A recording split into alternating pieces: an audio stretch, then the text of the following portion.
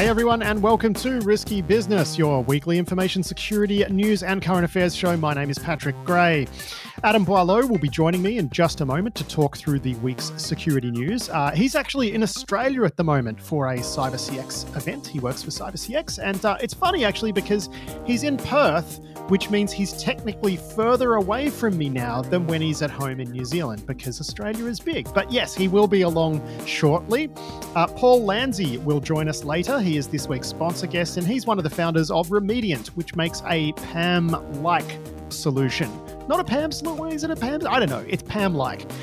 He's here this week to talk about the emerging category of identity threat detection and response. And despite a lot of you thinking and groaning about, oh God, the last thing we need is another acronym that ends in DR as a product category, it actually makes sense for these tools to get built and used. Identity providers are really good at building plumbing and, just the plumbing, and we rely on them for an awful lot these days. But when it comes to doing any real tracking of adversaries as they pivot through your identity systems, there's a bit of a gap there. So Paul's going to talk about that. ITDR was all the rage at the recent Identiverse conference, which is a conference for identity tragics like Paul. That is coming up later, but first up, of course, it is time for a check of the week's security news. And Adam, we're going to start with a report here from Jonathan Grieg over at The Record about a Lockbit ransomware attack against the Italian tax agency that may or may not have actually happened.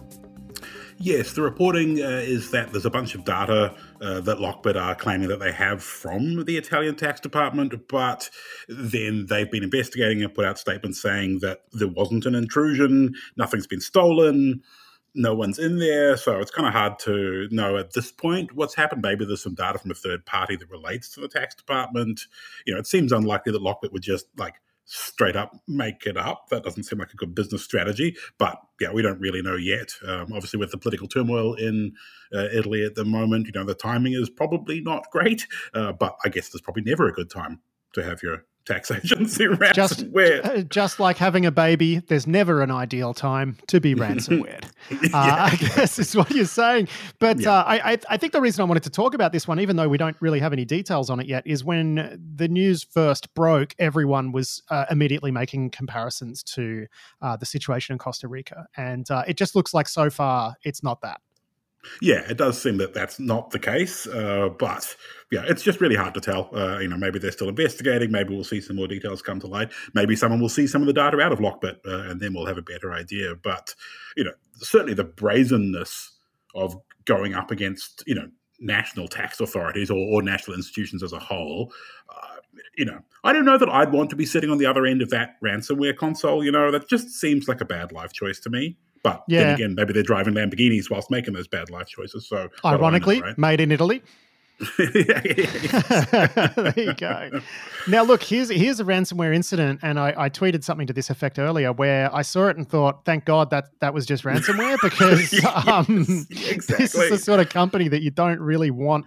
APT style crews rolling around inside of. It's another one from Jonathan Grieg at The Record. Entrust apparently had some sort of incident back in June. They're calling it a data breach. Looks like it was ransomware.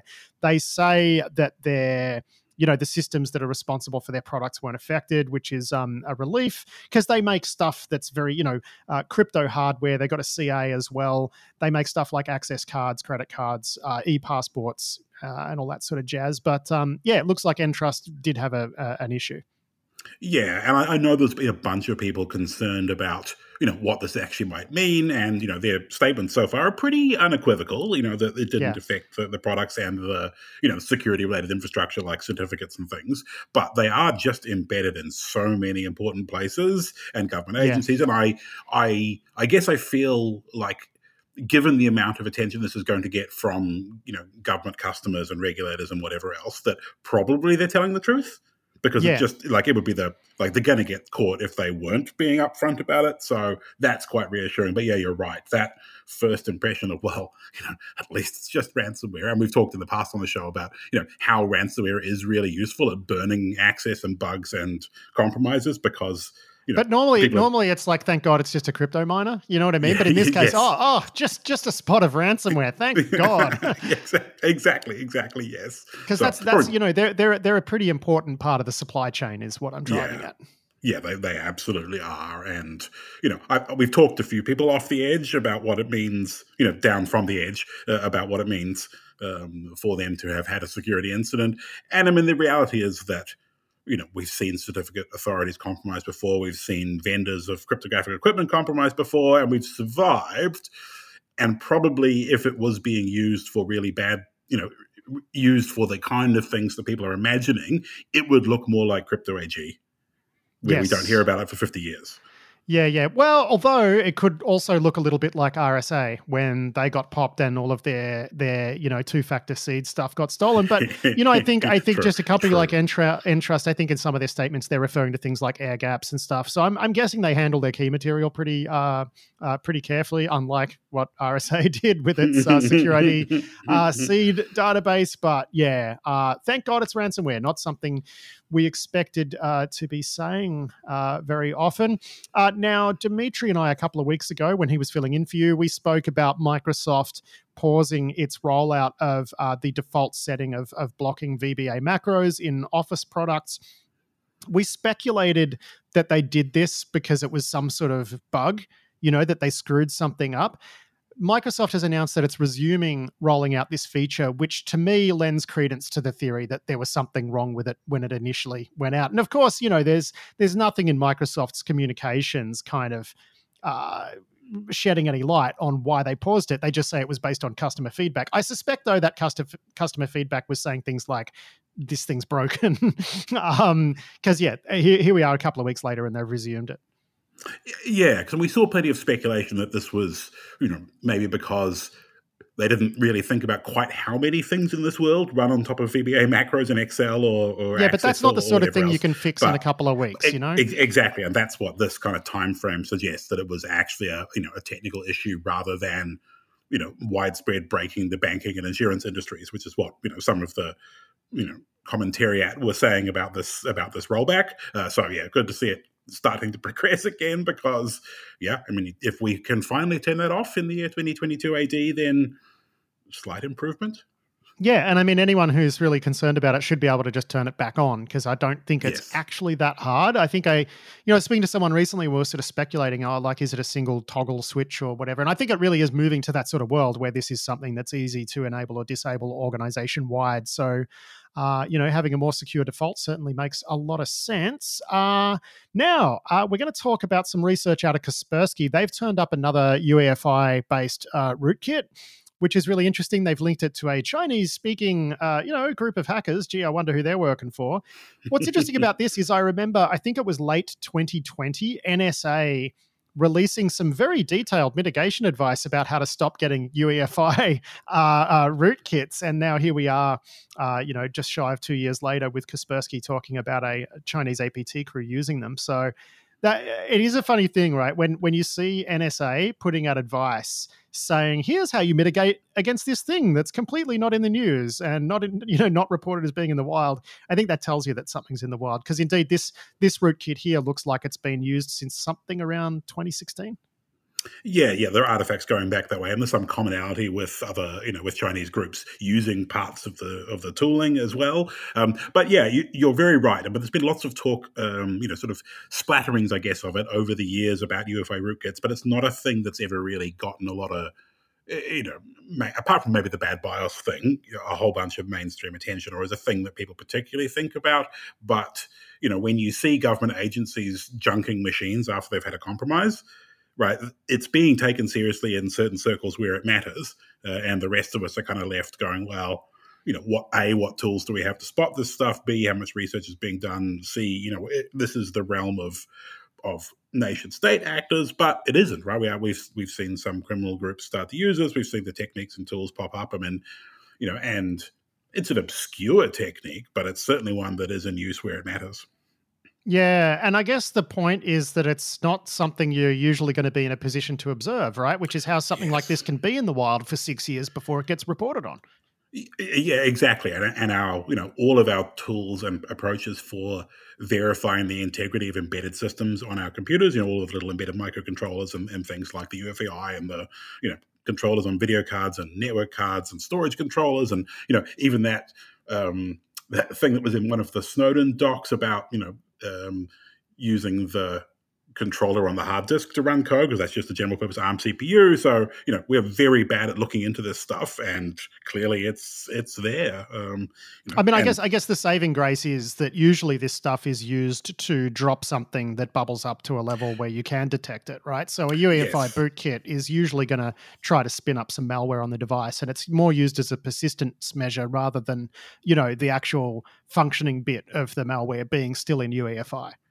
Yes, exactly. And indeed, in the case of this one that Kaspersky wrote up, one of the payloads, so it starts in UEFI and Trojans the Windows boot process so that it can gain control, once Windows is booted, and then calls out to a command and control server to pull in some next stage.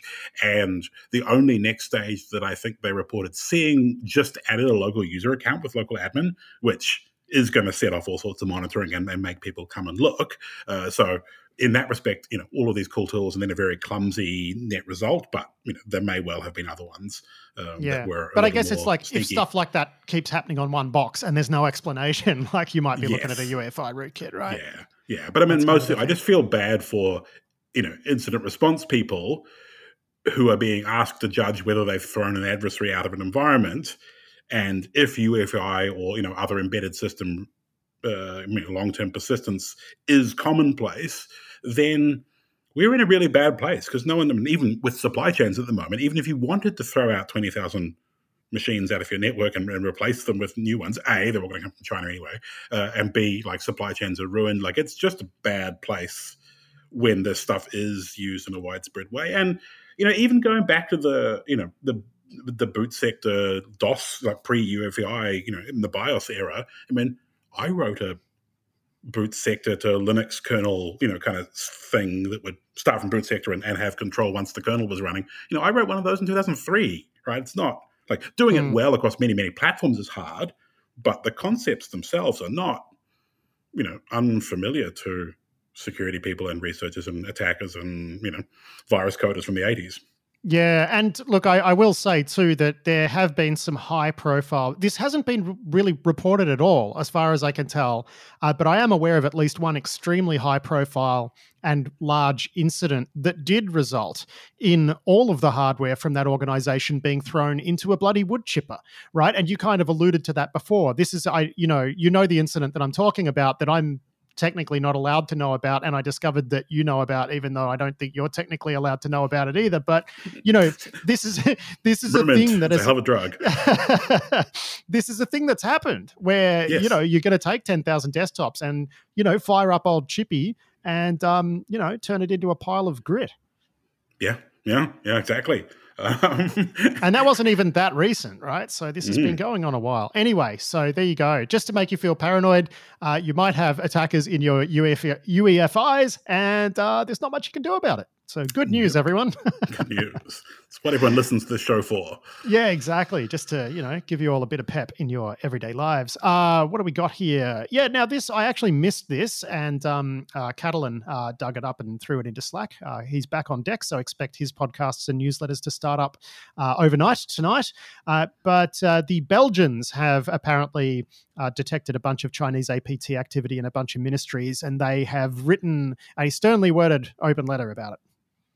Yes, there's a press release from the Belgian government saying that China should abide by international norms and perhaps not shell all of the Belgian computer systems, and they are going to talk to their European colleagues and have meetings about it. So China is bad and should feel bad, seems to be.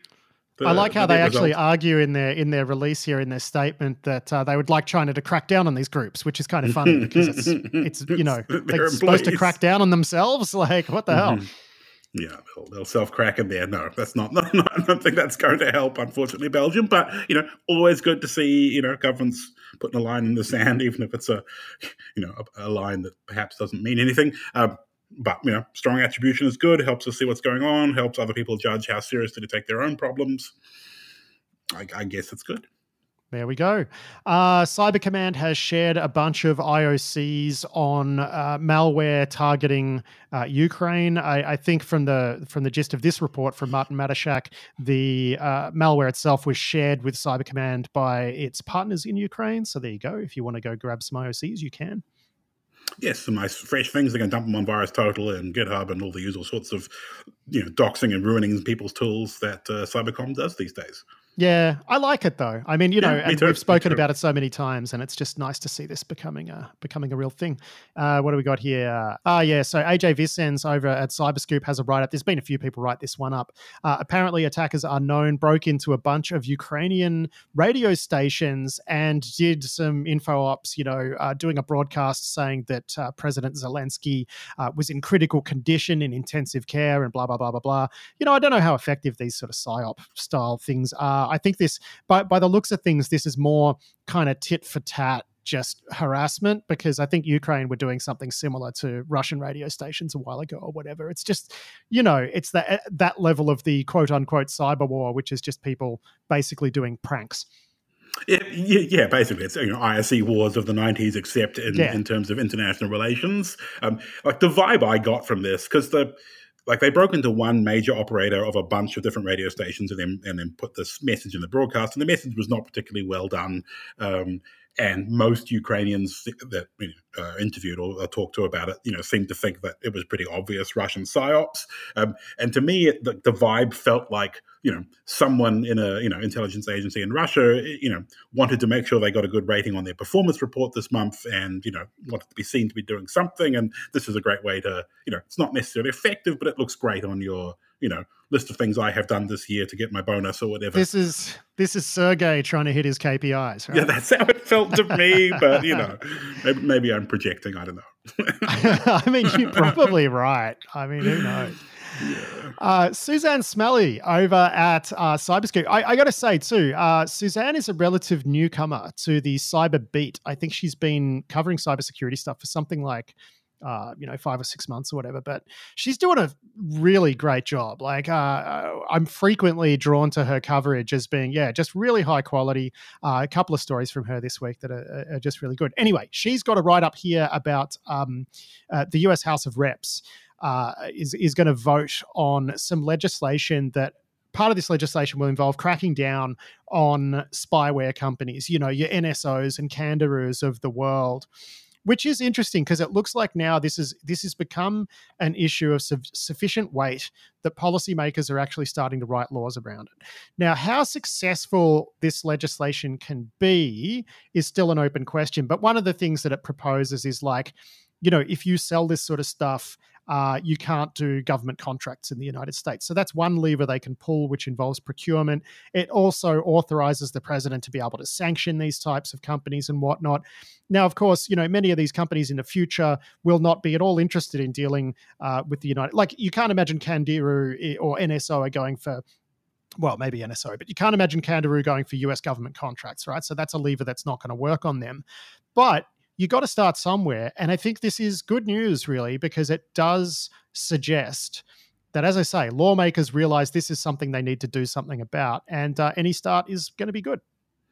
Yeah, I mean, I think, in this case, you're right. Like, the existing vendors of the stuff probably don't have a whole heap to do with the US government. But I'm thinking, the impact it would have on investment into these organizations and their future and growth. And I'm thinking, when NSO Group sold to, or was it Francisco Partners or something like that, where people are considering investing in these orgs, that this kind of thing will perhaps put the wind up them a bit and may help, dry up some of the funding and make the future prospects of some of these orgs a bit more, dubious. And it also, I think one product of this is if you're a major US defense contractor, like L3 Harris that was looking at buying NSO, like this will sort of disincentivize that. Now, I should mention too that, I speak to people, as everybody knows, I have little chats and whatever. It wasn't just L3 Harris looking at NSO. That was the one that leaked.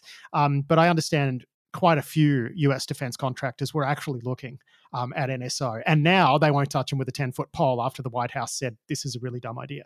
So I think, this legislation in some ways is going to prevent that type of thing popping up again in the future. It just sort of makes it's putting everyone on notice that this is going to be a regulated industry and you're all going to have to be very sensible if you want to, keep nice company, I guess. Yeah, exactly. And most of the abuse of this tooling is outside of the US, or the use of this tooling in ways that are not what we would like. But yeah, the US is just such a big player globally that this is absolutely going to have an effect. Even if there aren't direct levers. Now, speaking of those sort of companies, Andrea Peterson at the Record is reporting that Kangaroo Chromo days were used against a bunch of journalists. So yeah, I mean, just more journos being targeted. Hooray! Makes me feel great. Yeah, this was according to some reporting from Avast. There were a large number of compromises in Lebanon. They compromised some website that was related to or part of news organizations there, and then attacked a bunch of journalists. But also, Turkey, Yemen, in the Palestine.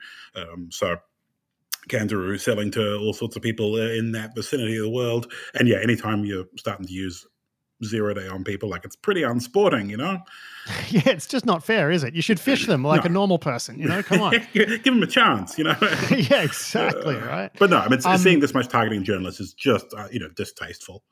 The TSA in the United States has finally updated its cybersecurity regulations of oil and gas pipelines.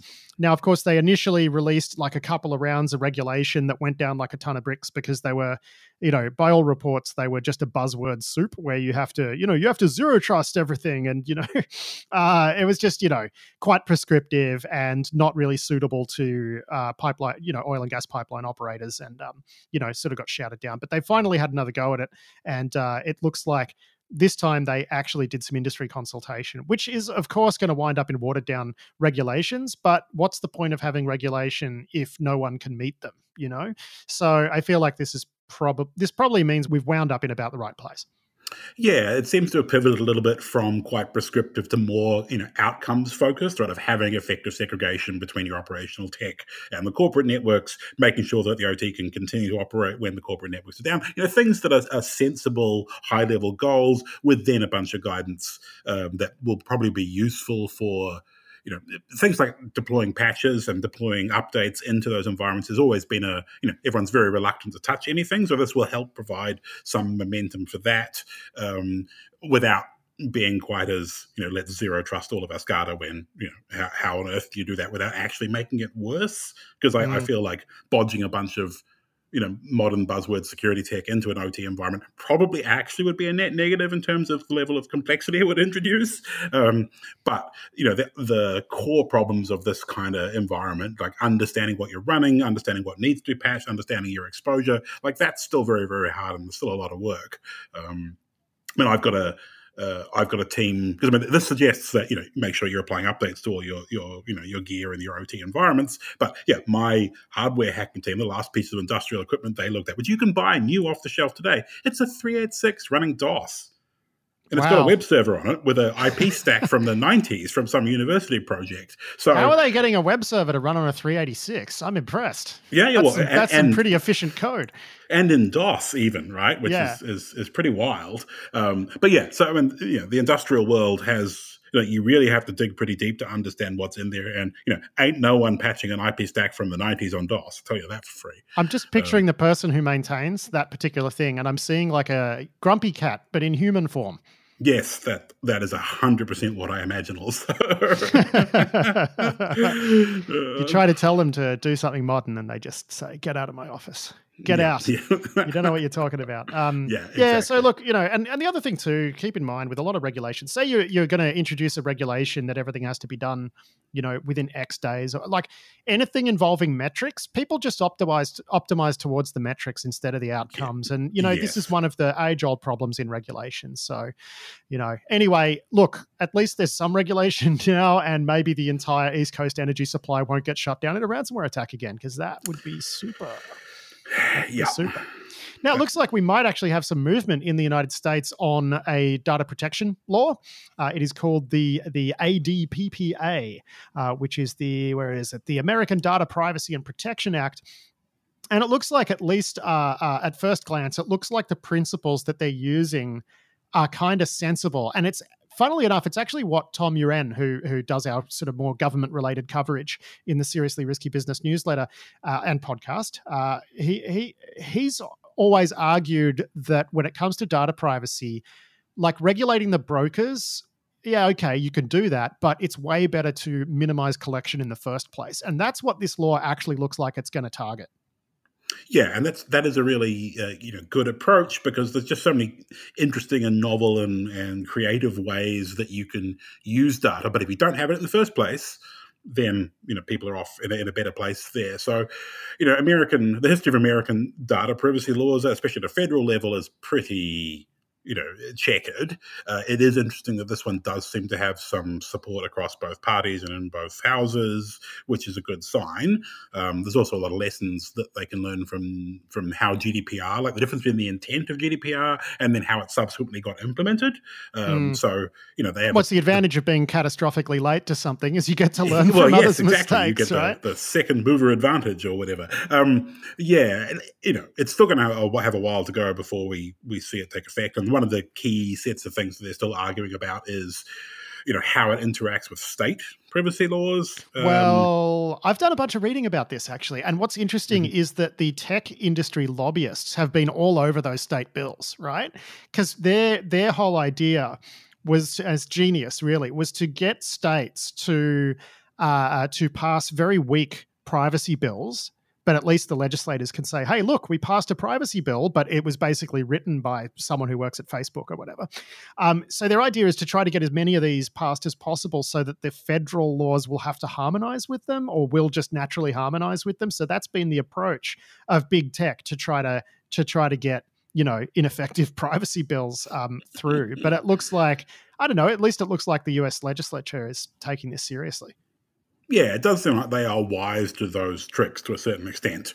And, we're just going to have to wait and see how it goes. But, much like GDPR has spilled over into all of the rest of the Western internet, any change to US privacy laws at a federal level, even, some of the big states, California, for example, is going to have effect all over the world. So, we're all very interested to see, what you Americans manage to do. And clearly the US does need some more sensible, more harmonized, more well, it needs realistic. Something, right? It doesn't really have anything at the moment. Yeah, and exactly. I'll link through to some coverage in Wired by Gilad Edelman and also Tonya Riley's write-up at Cyberscoop. So anyone who wants to do some more reading about that can just hit up this week's show notes at risky.biz. Now, Jonathan Grieg is reporting that Didi, the rideshare company, the Chinese rideshare company, they've been fined $1.2 billion for doing exactly what this US law says, proposed US law says you shouldn't, which is just collecting too much. Not only collecting too much data,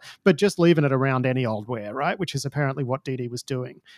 So yeah, they've copped an absolute mammoth fine. And it is interesting that, and this is something Tom and I have been talking about for quite a while, that China has just been light years ahead on privacy regulation and enforcement. And this is just one example of that.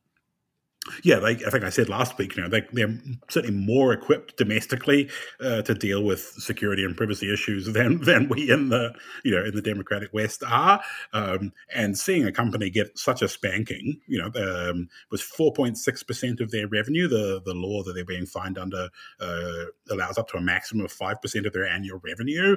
So they got at the upper end of that range, and then they also had to post a very sort of, hat in hand, humbling apology. They had to self-flagellate, did they? They did. Yeah. And I couldn't help but compare the language in it. Like, we will earnestly fulfill our social responsibilities. And I'm comparing that to we take privacy and security very seriously, that every single response to a privacy breach in the West gets. So, It's funny because Tom and I spoke a while ago about the guy who runs ByteDance, which is the parent company of TikTok, doing a similar self-flagellation after they launched some sort of algorithmic news generator. And of course, like some stuff bubbled to the top of that wasn't exactly in line with proper socialist thought. And he had to do the whole self-denouncement. It's pretty hardcore.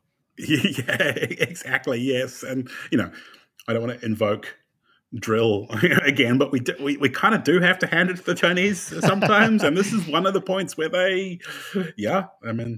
I mean, I They don't think seem we got to hand it right. to him for punishing the head of a news aggregator based on some content that was algorithmically selected that the Communist Party didn't like. But maybe in the case of the insecure data, that's when we get to invoke drill.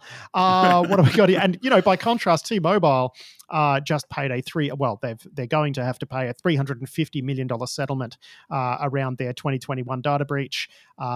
So that's also quite that's a very large punishment as well, 350 million. I think it's the second biggest in US history.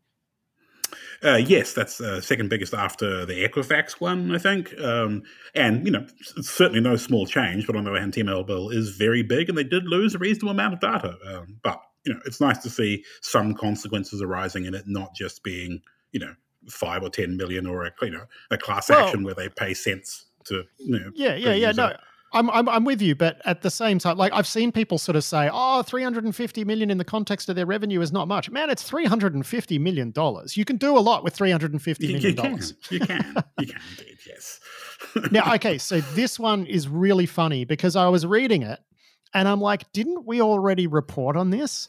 And then I realized that we've reported on an almost identical arrest in the crypto space. So this is a story where someone who worked at Coinbase has been arrested for insider trading. They apparently obtained a benefit of about $1.5 million.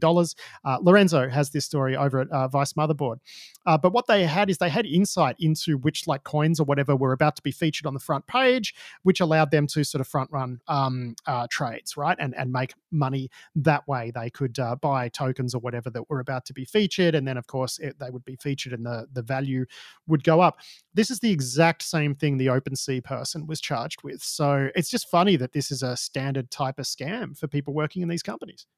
Yeah, I mean, it's practically one of the benefits. I think they just put it on the, in the employment contract. You too can front run crypto trades and do insider trading. But yeah, I mean, Coinbase have come out and said that, we take this thing very seriously and, we work with law enforcement, blah, blah, blah. And in this case, I guess they did. But it did seem like this story initially broke when some guy on Twitter that was just looking at the Ethereum blockchain was like, this account looks a bit sus buying things right before they get listed on Coinbase. So, yeah, why would you do that in a way that could be observed? Do you know what I mean? Like new IDs on the blockchain are not exactly hard to get. What are you doing?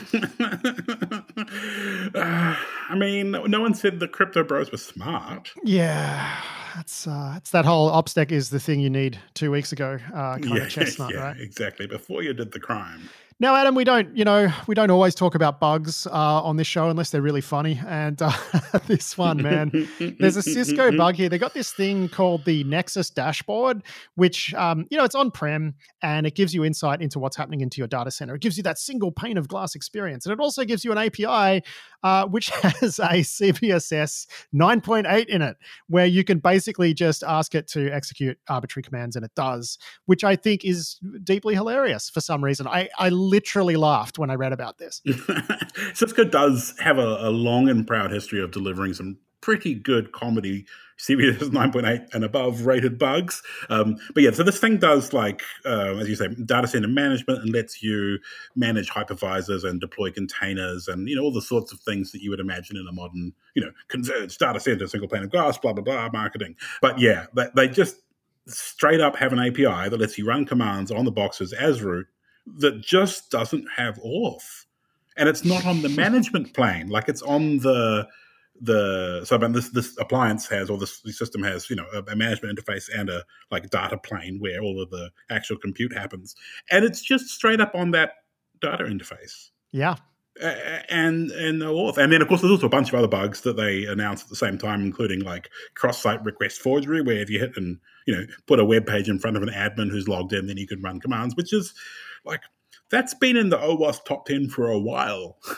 Yeah, no, it's just awful stuff. I think, though, that the positive news here is all of these bugs were found by Cisco as part of an internal review. So that's where I look at this and I'm like, that's great. The last thing you want to see is one of these in the wild. And you're going to expect that most of the time that API is not going to be internet accessible unless one of your data center team wants to reach it from home, which we know is going to be a thing and it's pretty obscure. So they wouldn't be thinking there'd be a problem. But Cisco found it themselves. They're fixing it. That's good. I want to see more of this from Cisco because quite often, as you pointed out, the bugs we see in their stuff are just, so bad.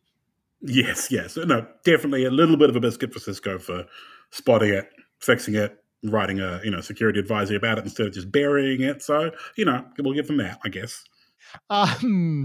And yeah, Atlassian having a bad week. They're patching a bunch of bugs. And I think there's also like a hard-coded password in a Confluence app that's pretty popular.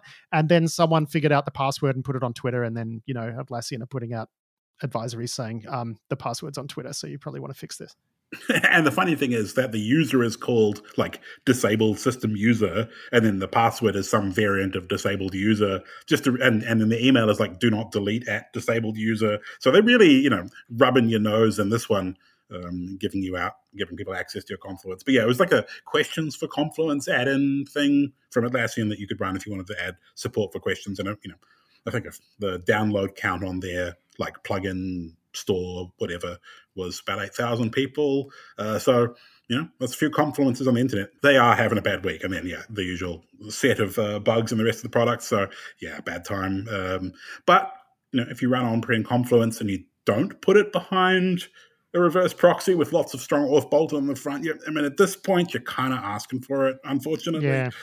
Well, I mean, that's one of the reasons I included these this week is because, Atlassian stuff has enough of a crappy track record that unless you're using an identity-aware proxy to provision access to it or just keeping it internal, you're going to get owned. You will. And it's not as hard as it used to be to provision that type of access because we've got wonderful tools, Adam, like single sign-on solutions from the likes of Okta. Now, last week we spoke about that Authamize work. I didn't really have a lot of time before we recorded last week to research that one. So I've actually spent a bit of time over the last week learning a little bit more about how IDPs work. And I think I've got a much better grip on what that research was talking about last week. So just to recap, basically a company in Israel figured out that if you compromised an app admin account, you could provision a SCIM server, and SCIM is like a user provisioning thing. So you could just like set up a rogue endpoint and Okta would provision users to it, but it would also supply their passwords, which got me thinking, hang on, why do they have passwords in the first place? Shouldn't everything be hashed? And it turns out that, of course, as a single sign-on product, unless everybody's using SAML and the like, you're going to need the user's password, and you can't just use app-specific passwords everywhere because some of these apps are going to be, the users are going to be provisioned via weird, hacky Active Directory type pools, right? So you need to use the same password as their Okta password, which means quite often your IDPs have no choice but to actually store the user's password encrypted but unhashed, which is how these guys are able to provision a SCIM server and then suck that information over. So it was an interesting little rabbit hole for me. And I spoke to some people at Okta about it, and what they call these apps that don't support modern standards like SAML in Okta world, that's called SWA, which I think they call secure web authentication or whatever. And that's the one where Okta just essentially pastes the username and password into the app.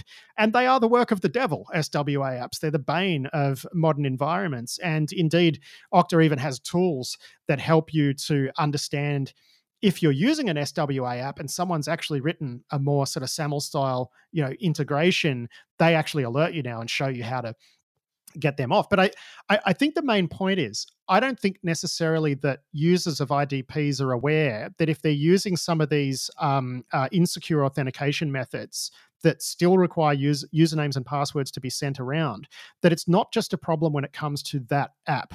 It's an organization-wide problem because all of a sudden you've got every single cred that's going to that app is now up for grabs. If someone manages to get some level of infiltration into a slightly permissioned account within your Okta setup. So I guess, sorry, that's a bit of a rant, but you see where I'm coming from, right? Like, because now I've actually had a chance to think about this. Yeah, yes. And I think, having talked to people who use Okta, people who attack Okta and other, auth systems like that, a lot of people haven't spent that time that you did to go and understand how it has to work, and set their expectations realistically about what that means in terms of where passwords are, how long they're there, that kind of thing. And yeah, like these are just super complicated and super important products. And, as we move away from more, vulnerable auth, from things that you could just phish to, more complicated systems where Okta's involved or other vendors, attackers are going to spend that time.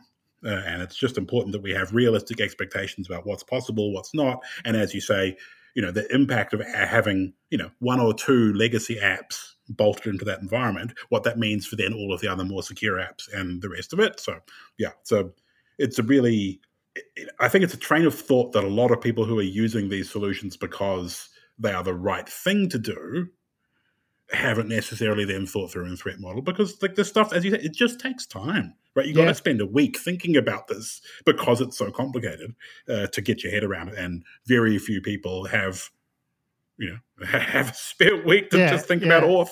Yeah, I just had that little itch that I needed to scratch. I mean, I think the good news, and this isn't a dig at Okta at all. This is just oh my God, of course, IDPs have to do this. But I think what's interesting too is that I don't think Okta just keeps those creds for the duration of the session. I think that was my question. Yeah, so once you enroll a user into an SWA app, they hold those creds in perpetuity, right? Which is fine, right? Whether or not it's a time of login, if someone's regularly logging in and you're just holding it for the duration of session, it doesn't really make much difference anyway. But I think the good news is I don't think that if you're not using an SWA app, your creds don't get stored. So that's something positive, right? Because I was thinking, hang on, you're going to have two entirely different chunks of code to do session management based on whether or not someone's using SWA or not. And that didn't make sense to me. But when I realized they stored the creds, that's probably why, because then it makes the session management side of it easier if the creds for SWA users are just stored in one encrypted blob with a customer specific key. So that kind of makes sense. Does that make sense to you? Yeah. And I guess I would like Okta to explicitly explain how that works so that we know. I mean, storing it because they have to deal with multiple regions and failover and all those kinds of things, like 100% makes sense. They can't just, keep it in session memory on one web server. Right? They do have to distribute it. And obviously there's, other ways than just storing it in database to do that. But yeah, I guess there is a difference between all of the users of our legacy apps having their passwords stored in the database that we can pull out with some particular, per customer key versus just the stuff that's in flight right now. And to me, that makes a difference in terms of how you think about the risk. But yeah, we just, this is the joy of software as a service, is we are trusting them to just do the right thing.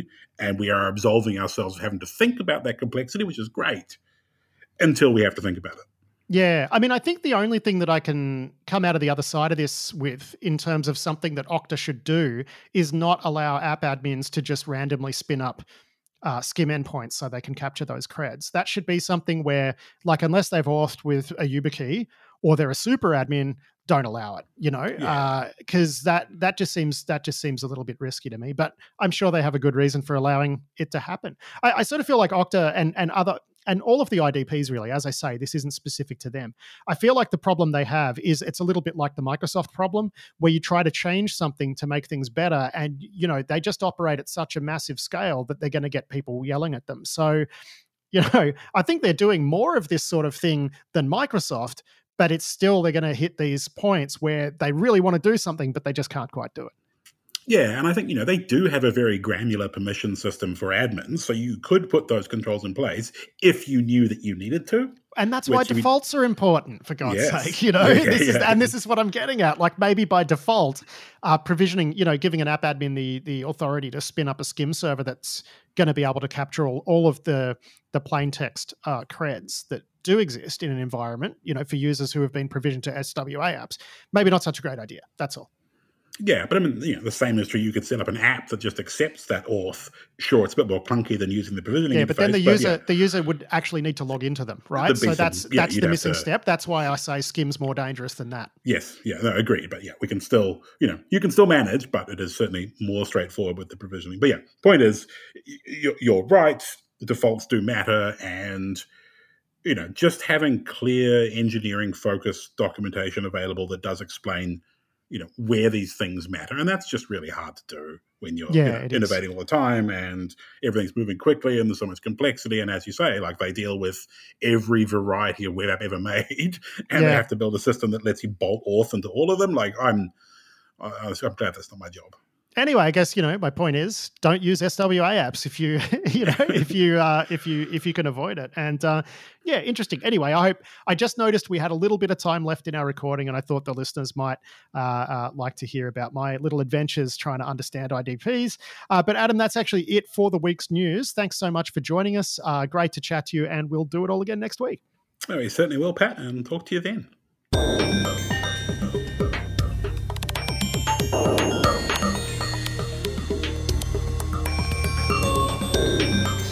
That was Adam Boileau there with a check of the week's security news.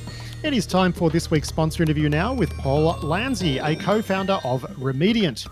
Remediant's solution, it's one that makes a lot of sense to me. They've built a platform that will audit your old school Windows environment for privilege, help you magically deprovision unnecessary permissions and privilege, and then you can re-enable permissions, system level permissions or whatever, for administrators on the fly for set time periods, like time locked sessions. So it's basically PAM that doesn't suck because it's not a password vault, and you can check them out at remediant.com. Of course, they're starting to work on more cloudy bits, cloudy things as directories are moving into the cloud. But today, Paul is talking about the latest buzz in the identity space, ITDR, or Identity Threat Detection and Response. So we've got our EDR, we're NDR, we're XDR, and now apparently we've got ITDR. Now, to be honest, though, I've actually always been a big fan of this concept, even pre-cloud, and I'm kind of glad it's getting a modern acronym. Rapid7's user insight product from a million years ago was actually really effective and awesome because it told you when your user accounts started doing weird stuff. I knew a pen tester here in Australia, and it's like one of 2 products that he would ever recommend. Right? He would just tell people, get this, because it really used to fire good alerts. And that's what ITDR is all about.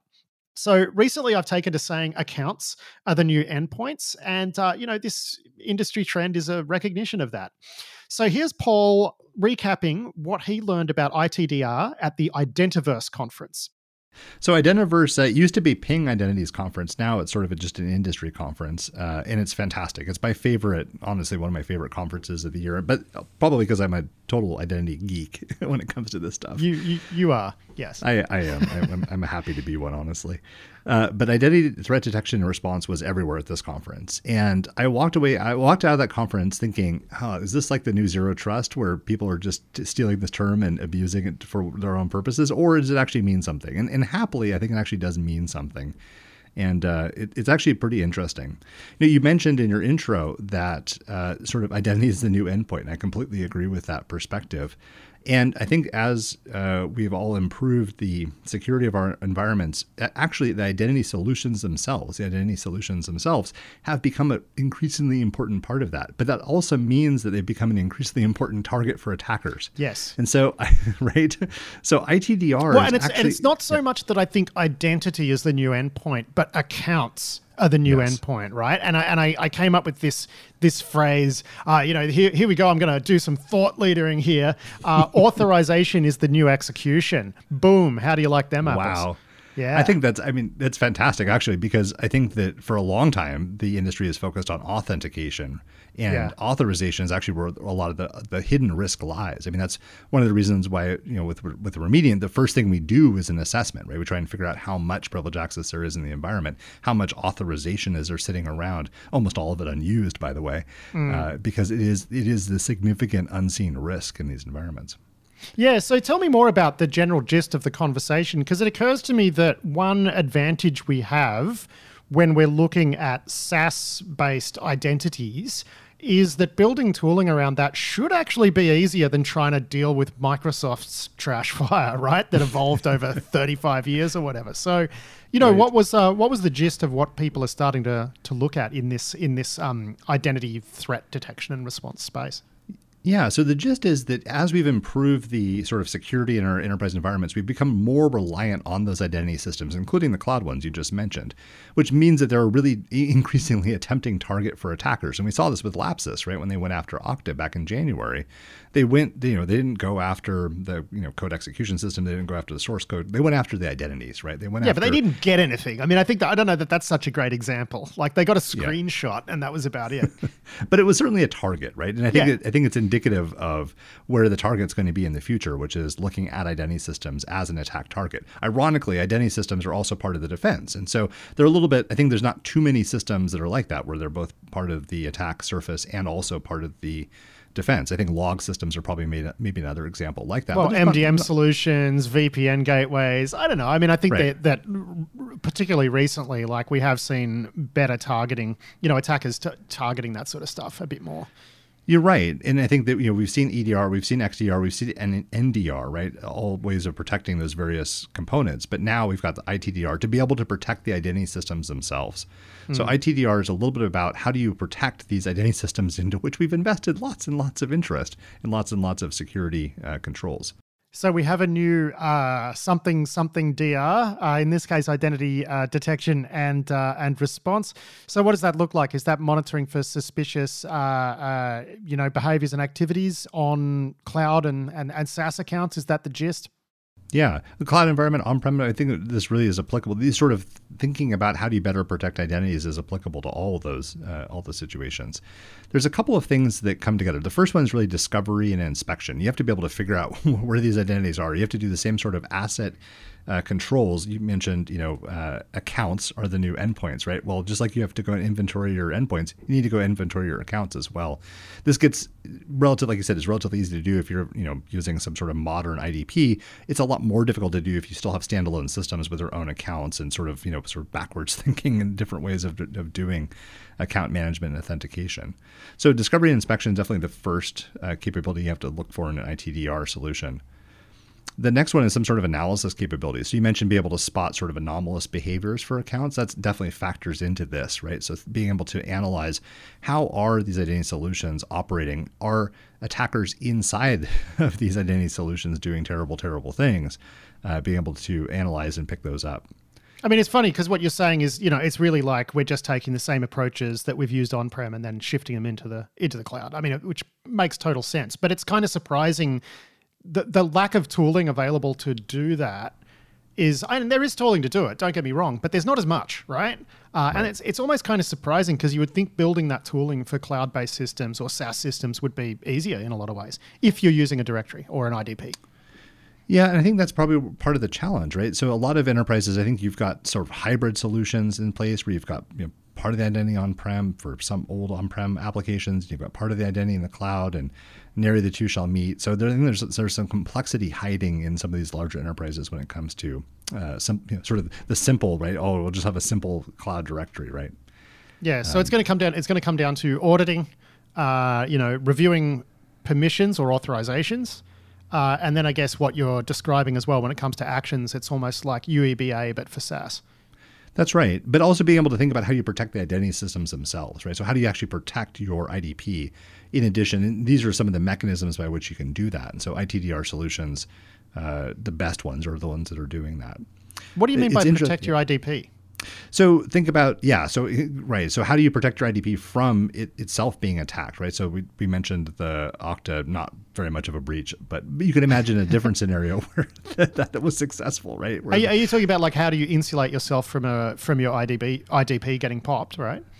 How do you isolate it, but also how do you detect if it is popped? And then how do you remediate if it does get popped, right? So what kind of reactions do you get as part of this platform to be able to go fix it if you have detected some sort of compromise and are able to remove the attacker from the IDP? I mean, even though the Lapsus thing was a fizzer, it was an interesting thought exercise because what would happen if Okta did get popped? And I think the easiest way to remediate that is to jump out the nearest window, basically, right? Because there is no playbook for that currently. No. Kill all the tokens, but still, you're right. You still have a lot of remaining risk in that situation. Gartner actually says that by next year, 75% of security failures will happen as a consequence of identities, access, and privileges being managed inadequately, which 75%, huge number. Actually, Verizon actually pegged it at 76%. So there you go. They are as one, as it turns out. Now, your company has made, a bunch of tools that do things like, you do just-in-time access, mostly, traditionally for on-prem stuff, right? So you can deprovision privilege across an enterprise and then re-enable it just in time to certain administrators and whatever. People who aren't familiar with Remediant, it's good stuff. It's clever. It's easy to deploy and gets you quite far quite quickly. So I would recommend, if you're having problems with privilege, particularly in Windows systems in your environment, and you want to rein that in, check out Remediant. But you're now kind of offering some SaaS stuff that you've put out there. People can trial it, free trial. What have you actually done? Are you just extending audit, or are you doing just-in-time access for SaaS systems, or what is it that you're actually putting together? What's the approach? Yeah, so we are very proud to announce we've now GA'd our SaaS offering. So you now can get Remediant delivered instead of just as a virtual appliance, which we'll continue to support. You can also have it delivered as a SaaS solution. So it's remediant.com/riskybiz if you want to check this one out, or just come to our website or check out my Twitter feed for a link.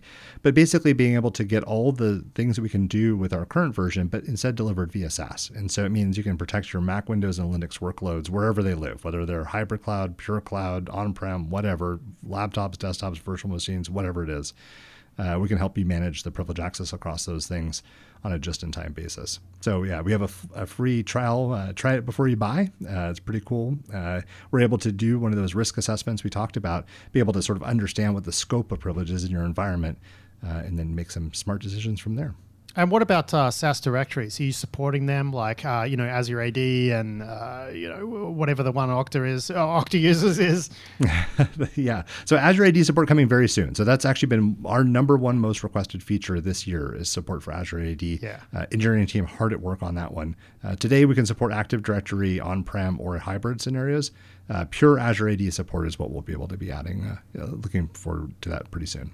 And once you've got your Azure AD support, I'd imagine that, you can then start doing some stuff around looking at privilege in the sort of in the way that cloud people mean it, right? When it comes to like app authorizations and things like that. Like, is this a direction you're going to push Remediant eventually? Yeah, I'm always hesitant to announce new things before we announce new things, but there's a very logical extension of the approach that we take around continuous detection of privilege and the enforcement of just-in-time access. That approach makes a ton of sense, regardless of what kind of privileges you're talking about, whether they're operating system level privileges like today, or like you mentioned, cloud application privileges in the future. But this is exactly what I was getting at before about how we don't necessarily have the tooling, right? So you've got the on-prem tooling, you're offering it as a SaaS option, but it's still tooling for on-prem, right? And then you'll extend that to Azure AD when Azure AD is the one managing the directory for your on-prem.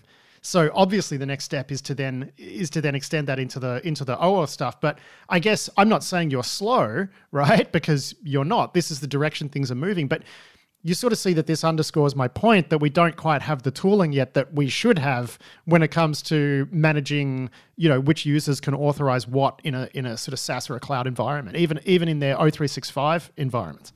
Absolutely. And you're right on. And I think that those environments are becoming more complicated every day. And so trying to think about how do you manage the privileges in an increasingly complex environment is a really hard problem to solve. And yeah, I think the market's still catching up to that, frankly. I look forward to seeing what you come up with on the cloud side. Pleasure to chat to you, my friend. It's always great to have you on the show, and we'll talk to you again soon. Great. And thanks so much, Pat. Great to talk with you as always. I hope to see lots of listeners at our Black Hat booth coming up here in a couple of weeks. And then also a reminder, we're a sponsor of the Diana Initiative. That's a women-focused cybersecurity conference. Happens at the same time at Black Hat. Excellent thing to come attend and check out. That was Paul the Voice Lanzi of Remediant there. Big thanks to him for that, and big thanks to Remediant for being a long-term sponsor of the Risky Business podcast. And that is it for this week's show. I do hope you've enjoyed it. I'll be back next week with more security news and analysis. But until then, I've been Patrick Gray. Thanks for listening.